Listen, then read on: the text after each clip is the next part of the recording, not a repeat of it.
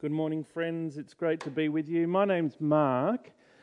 Keep that passage open in front of you. I trust you have found and downloaded an outline, which you'll find on our website. That will really help you follow along.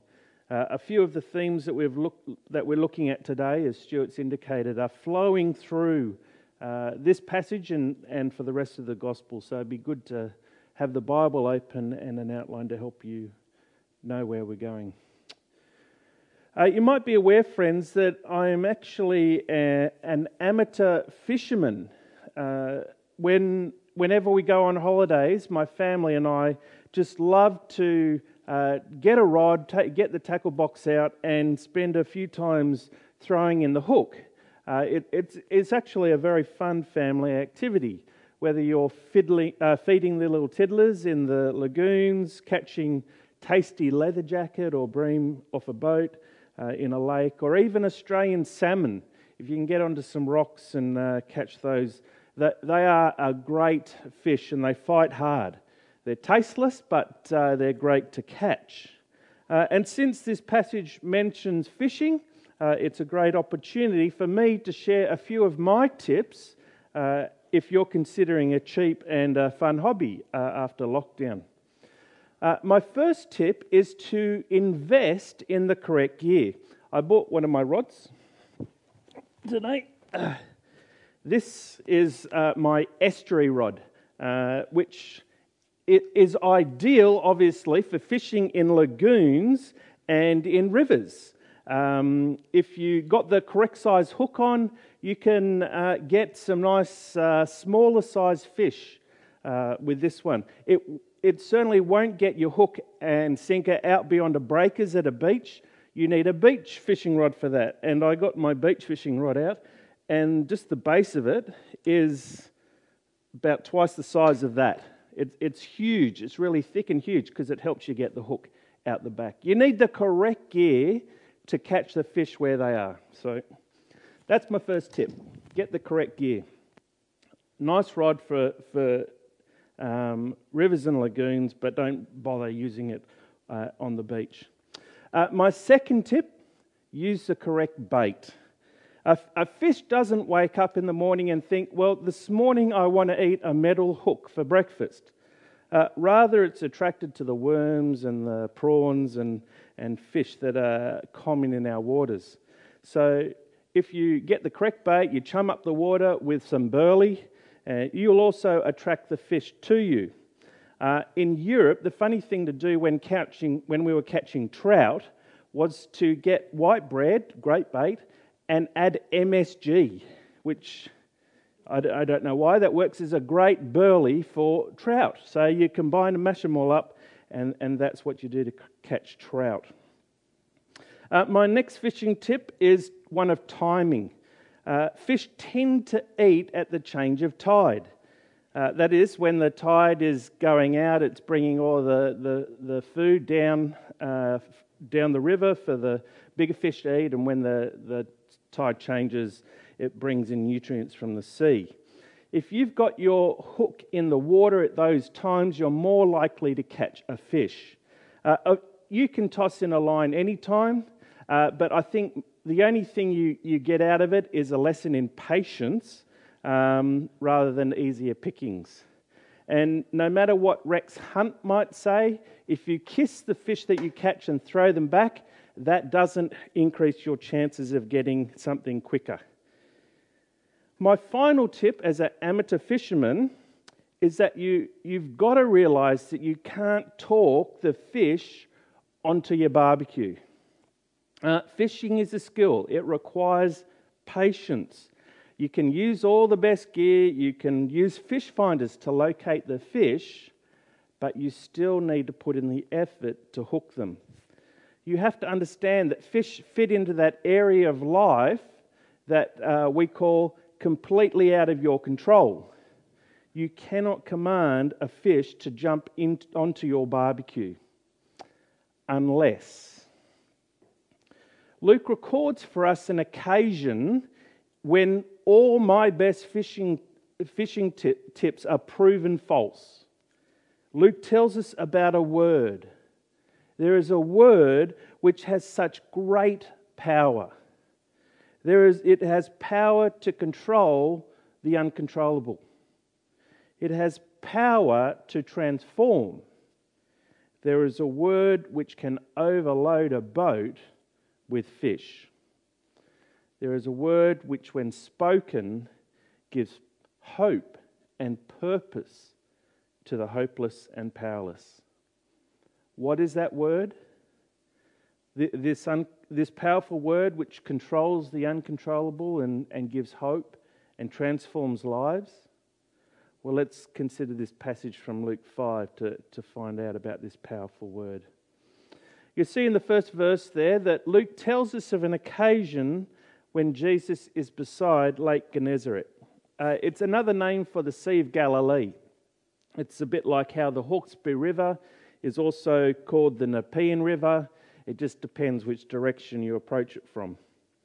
And you might remember up to this point that Luke has been sharing with us about the identity and the purpose of Jesus. He is the expected Christ, the Son of God. He's the Holy One of Israel, on whom God's Spirit rests. He is also expected to be a Saviour, the one who will redeem Israel. There are a few of the terms that Luke has reminded us of. He's used stories to tell us about Jesus' identity. And you might remember from Luke 4 how Jesus used those words from the prophet Isaiah to state his purpose. He was here to proclaim liberty and recovery and a great reversal of fortunes. And so as Jesus has been travelling around proclaiming his message, he in fact starts bringing a great transformation. As Stuart said earlier, the demons were cast out. He had healed people as he was travelling around Judea. And now we come beside this lake, and again he's teaching. And we're not surprised by this time to see that the crowds are coming to hear him. Something significant is happening here. Luke mentions something which shapes who Jesus is and what he's doing. People are extremely interested in Jesus' ministry to the point where they're almost going to push him into this lake. Why? What is happening here? Look again at verse 1 there. The crowds were pressing in on Jesus to hear God's word. I suspect we're so familiar with these gospel narratives that we might actually not notice the extraordinary thing that's happening here. Yes, people are really keen to hear Jesus' teaching. We're very aware of that. And so they keep moving forward. Of course, you can imagine it would get very tricky to keep teaching people if they all end up in the lake together. Well, there is a simple solution. Luke mentions it in verse 2. He saw two boats, Jesus saw two boats on the edge of the lake. The fishermen had left them and were washing their nets. He got into one of the boats, which belonged to Simon, and asked him to put out a little from the land. Then he sat down and was teaching the crowds from the boat. It's a very simple solution. Borrow a boat, anchor it just offshore, and teach the people as they are standing or sitting along the shore. We'll hear a little bit more about Simon Peter in a minute. My question as we look at those verses is whether you spotted the key element of Luke's introduction. Did you notice the radical and amazing aspect of Jesus' ministry? The reason why the crowd is pressing forward to get near him. It's the content of Jesus' teaching. The Word of God. That phrase, the Word of God, God's Word, is extremely significant in this gospel. Jesus is teaching a message. That's what word means. It's a message from God. And in a sense, Jesus' word is very prophetic. When Jesus speaks, you hear God speak. Consequently, Jesus' teaching has authority. If you flick your eyes up to a few verses beforehand, Luke 4 verse 36 You see in that verse, the people are discussing Jesus' authoritative word. As Jesus speaks, he's revealing God and his plans and purposes for Israel. And here in verse 1, it appears merely a reference amidst the content of Jesus' teaching in this situation. However, as this narrative unfolds, the words which Jesus speaks are significantly more powerful than we can actually imagine. And as we read throughout this entire gospel, you'll see this theme come up time and again. So keep an eye out for this term, the Word of God. Not only to comprehend what Scripture means by it, but also to understand its power. For as Jesus finishes up proclaiming the Word of God to these crowds, he instructs Simon and his crew to take him out fishing. And we will see that Jesus' instruction is both surprising and powerful. You see that in verse 4, that Jesus' command to Simon is simple. He says, "Put out into deeper water and let down your nets for a catch." And that seems like a rather innocent instruction, doesn't it? It might actually be considered a very Australian request. After a taxing day, speaking to all the crowds, Jesus just wants to kick back, throw out a line with some mates, and do some fishing. Well, Jesus has a deeply profound purpose behind this. He wants to demonstrate the power of his word. So obviously, as a professional fisherman, Simon Peter is a little hesitant. He finds Jesus' instructions a surprising request. Do you see what he said in verse 5? "We've worked hard all night long and caught nothing. But if you say so, I'll let down the nets." Simon Peter knows from experience that the fishing isn't particularly good at that moment. He has the boat, he has the nets. He comes from a family of seasoned fishermen. He knows what the conditions are like. He tells Jesus how it is, yet he obliges him. And it appears Simon is completely unaware of the power of God's word. For as his team cast out the nets, they suddenly catch a huge number of many fish. Verse 6. And their nets can't cope with such capacity. In fact, when their partners come to help them, James and John, the sons of Zebedee, they come to assist them. The boats are so full of fish, they start to sink. The surprising instruction has resulted in a truly miraculous catch. As a result, Simon Peter is confronted by the power of God's word. Luke tells us about Simon's response in verse 8. He says, "When Simon Peter saw this, he fell at Jesus' knees and said, 'Go away from me, because I'm a sinful man, Lord.'" Simon Peter recognizes the power of God's word. He comprehends Jesus' authority. Simon and his crew can put two and two together. In verse 9, we're told they're amazed at the size of the catch. These are professional fishermen. They can see that something extraordinary has happened. This could only happen if the one proclaiming God's word to them, instructing them on the boat, is actually the Creator himself.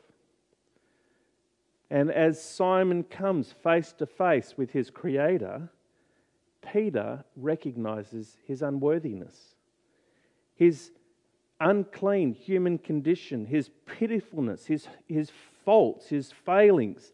He immediately perceives his sinfulness before his Creator. "Go away from me, because I'm a sinful man, Lord." That's amazing confession. Simon understands that he doesn't deserve to be in God's presence.